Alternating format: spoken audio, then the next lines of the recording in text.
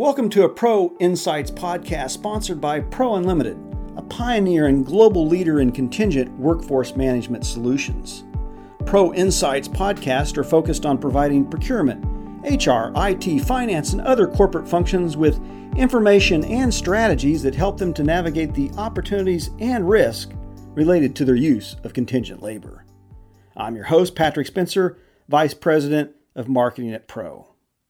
For today's podcast, we'll be discussing personal branding and strategies for finding your next career opportunity in the digital age. The job search by individual professionals, or on the flip side, the talent search by companies, has changed dramatically in the digital age.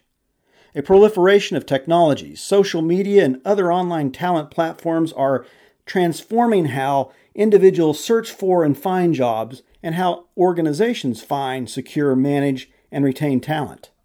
Strategies that worked just a few years ago may be outdated and completely ineffective. Professionals who knew all the ins and outs of the job search and interview processes may find themselves utterly nonplussed and on the outside looking in. I had a chance to catch up with Pro's Vice President of Global Talent Acquisition, Neil Solari, and speak to him about some of these changes that are taking place or have taken place in the digital age. His team sifts through tens of thousands of job applicants and thousands of job candidates each year. And thus he has a unique perspective when it comes to how professionals should brand themselves and how they can effectively leverage all of the different technological tools that are now available.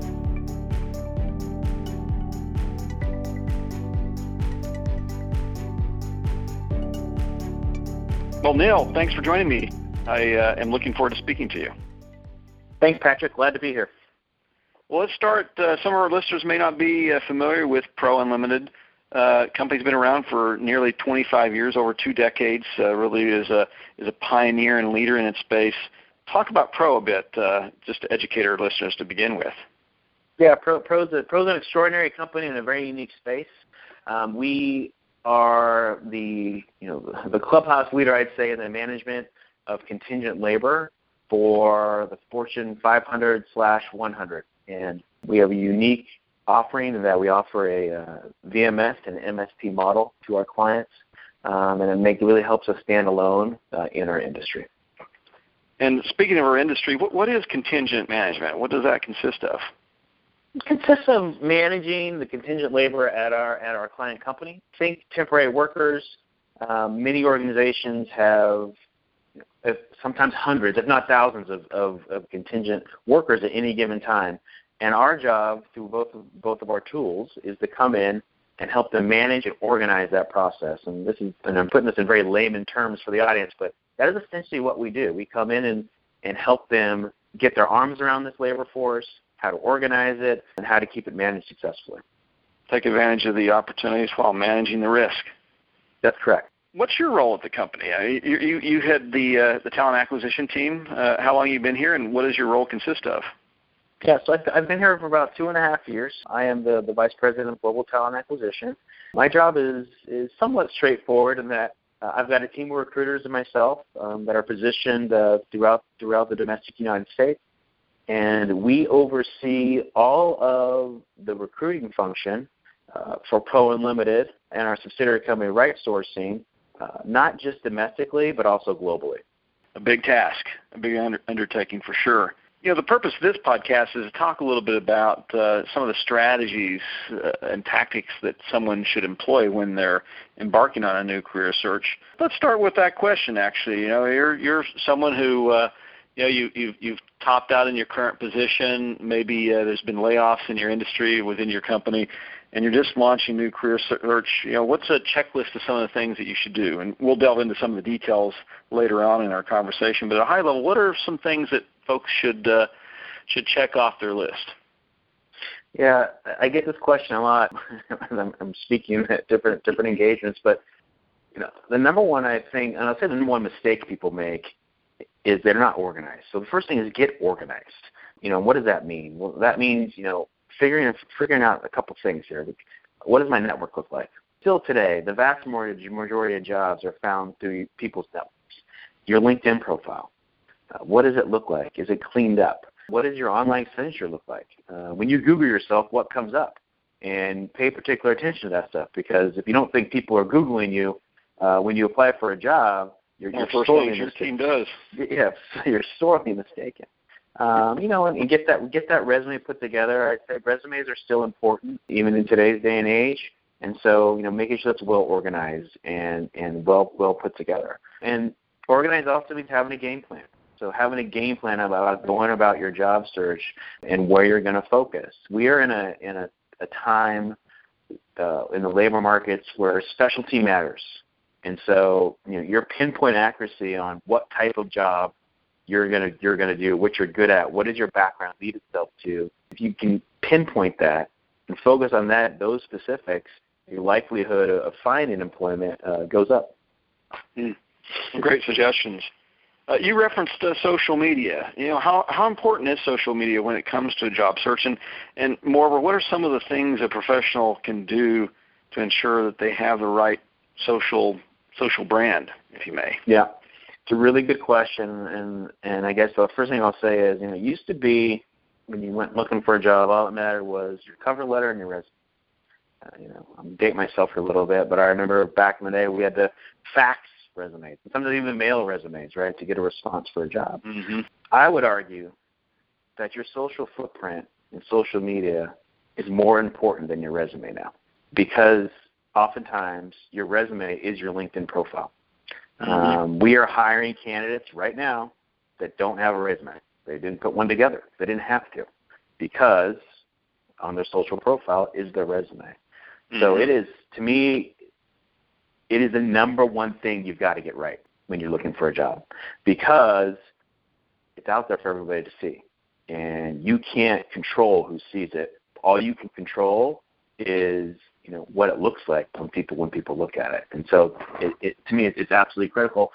Every candidate that we hire or look at here, we look at their social media background. We check it out. So do our managers. So to me, it's number one. I assume that not only includes their LinkedIn site, but their Facebook page and maybe a Twitter account to see what they're doing on those fronts.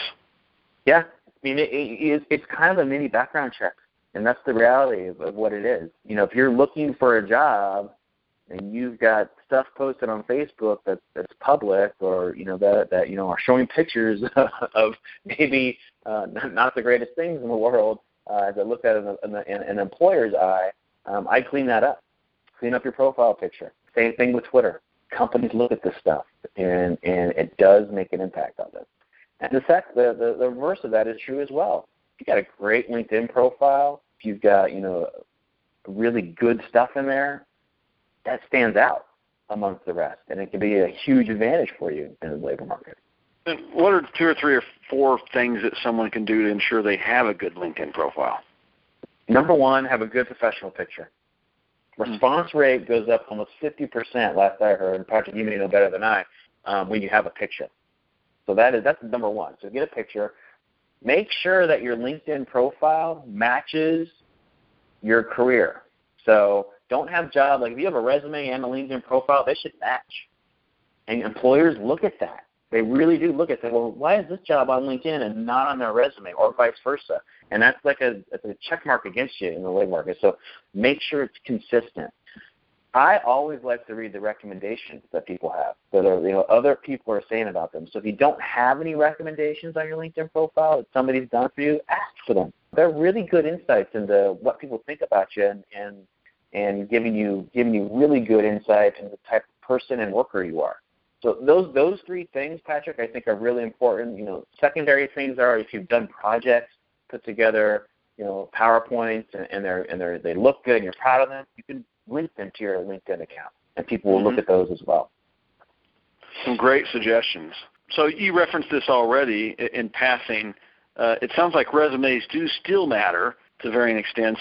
What kind of tips and strategies do you have for our listeners when it comes to how they go about structuring and developing a resume, and moreover, how about cover letters? Are they also applicable? And if so, what do you look for in a cover letter?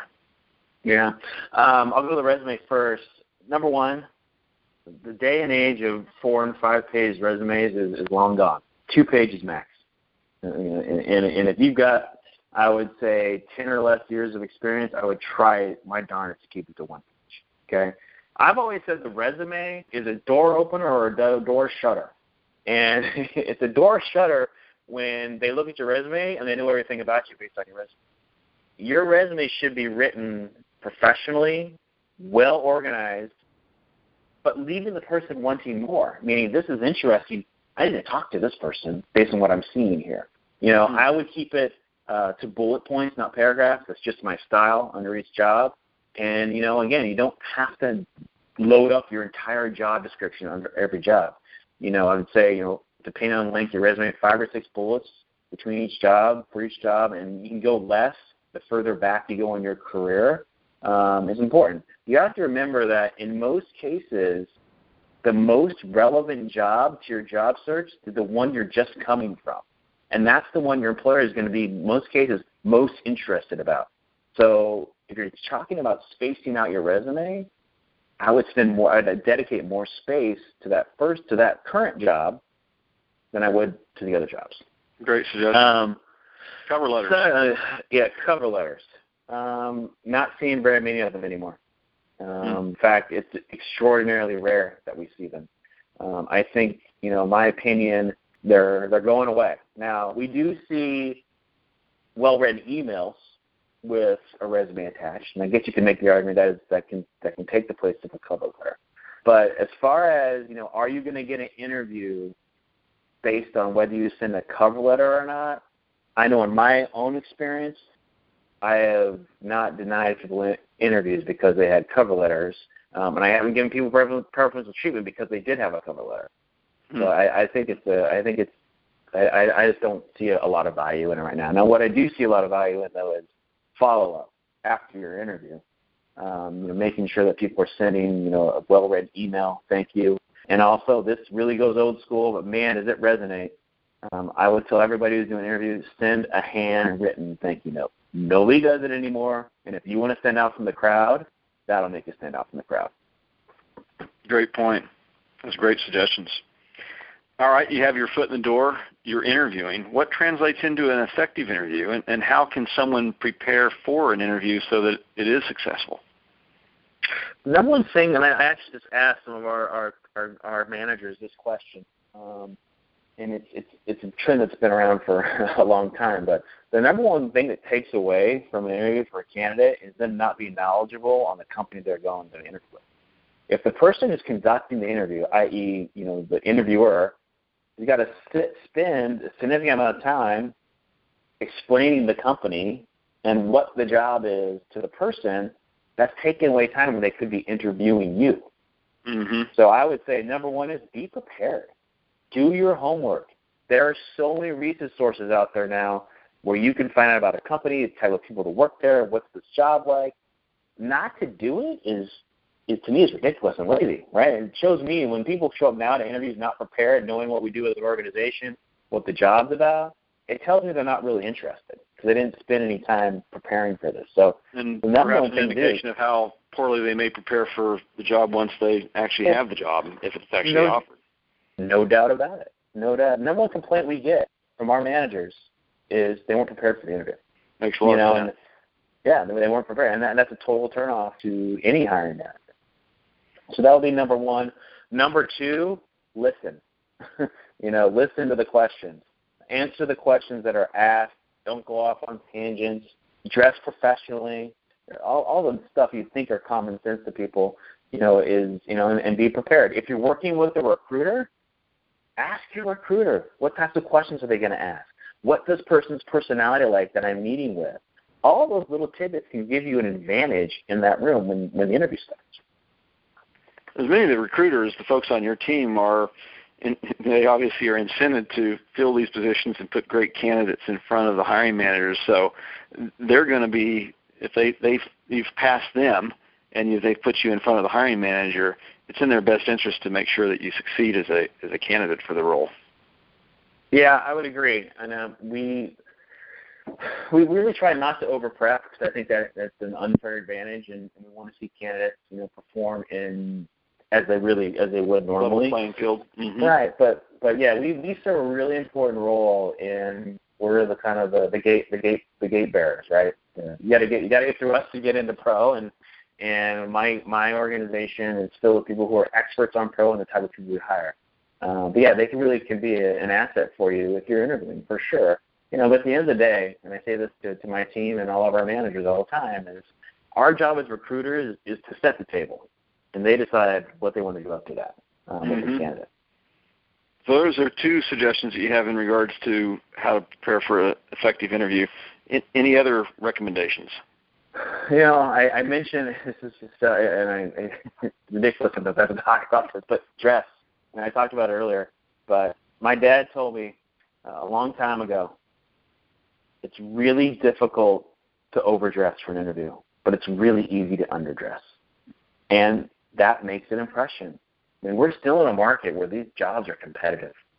And, this isn't about, you, the interviewee, being the only candidate. So whatever you can do to set yourself apart. So professionally like that. Take notes. It's always a good idea to take a notepad in with you because it shows that you're engaged, that you're prepared, that you're interested. So be an active interviewee by taking notes.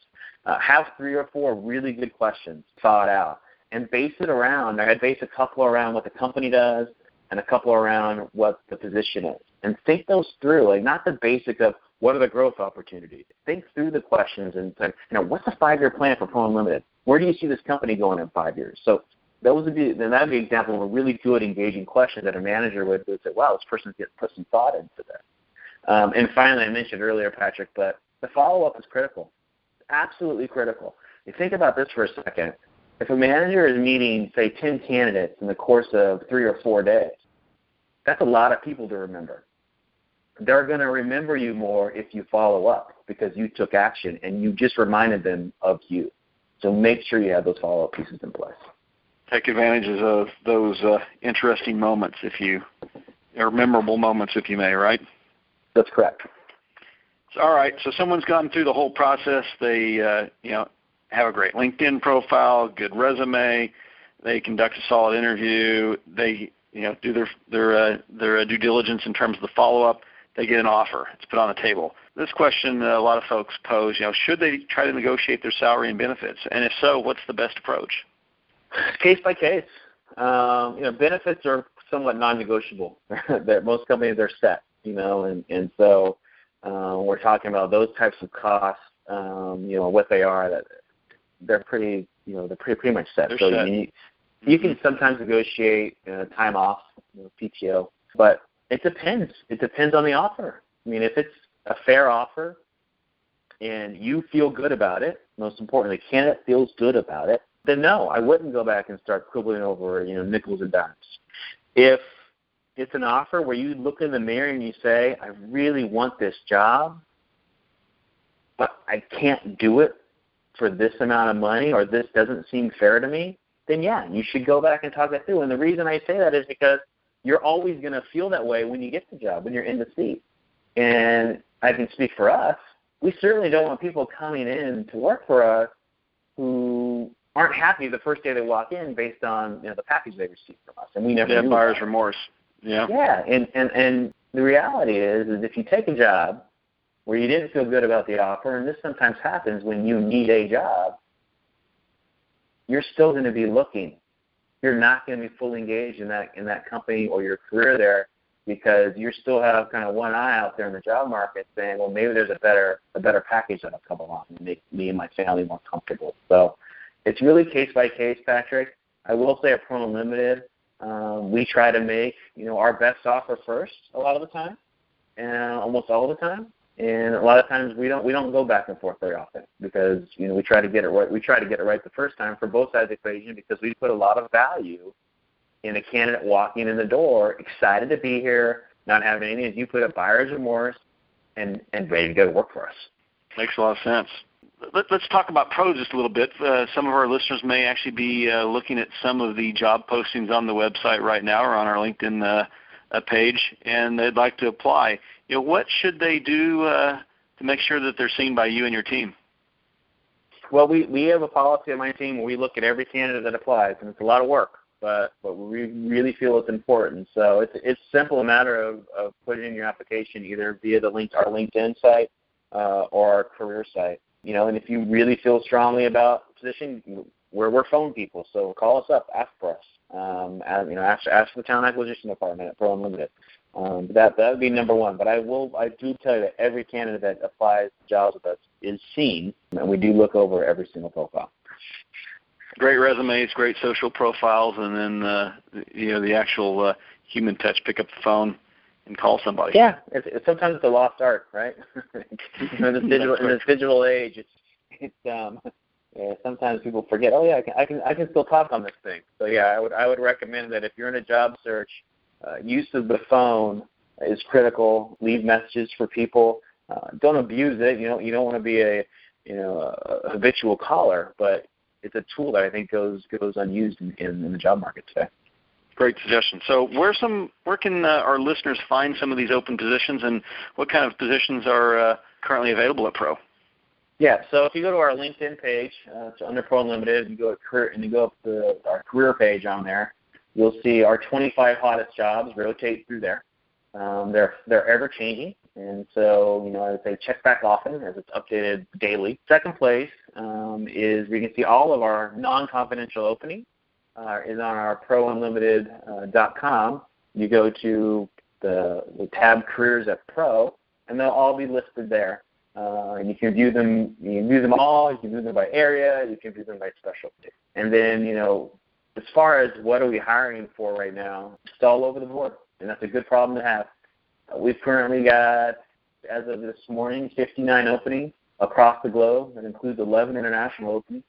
And then they range literally from San Francisco all the way to New York and across the country. So it's a vast amount of opportunities, and they range in responsibilities from all the way up to directors to entry-level type positions with us as well. Our client services group is always hiring. They're our largest group. They're the group that sits on site and kind of makes the magic happen at the client site. We're always looking for professionals in that area and leadership positions in that area as well. I'm sure many of our listeners will want to check that out. Well, Neil, you've had some great suggestions for folks who are looking for a new position, or they're thinking about launching a new career search. Really appreciate your time today. It's my pleasure, Patrick. Thank you.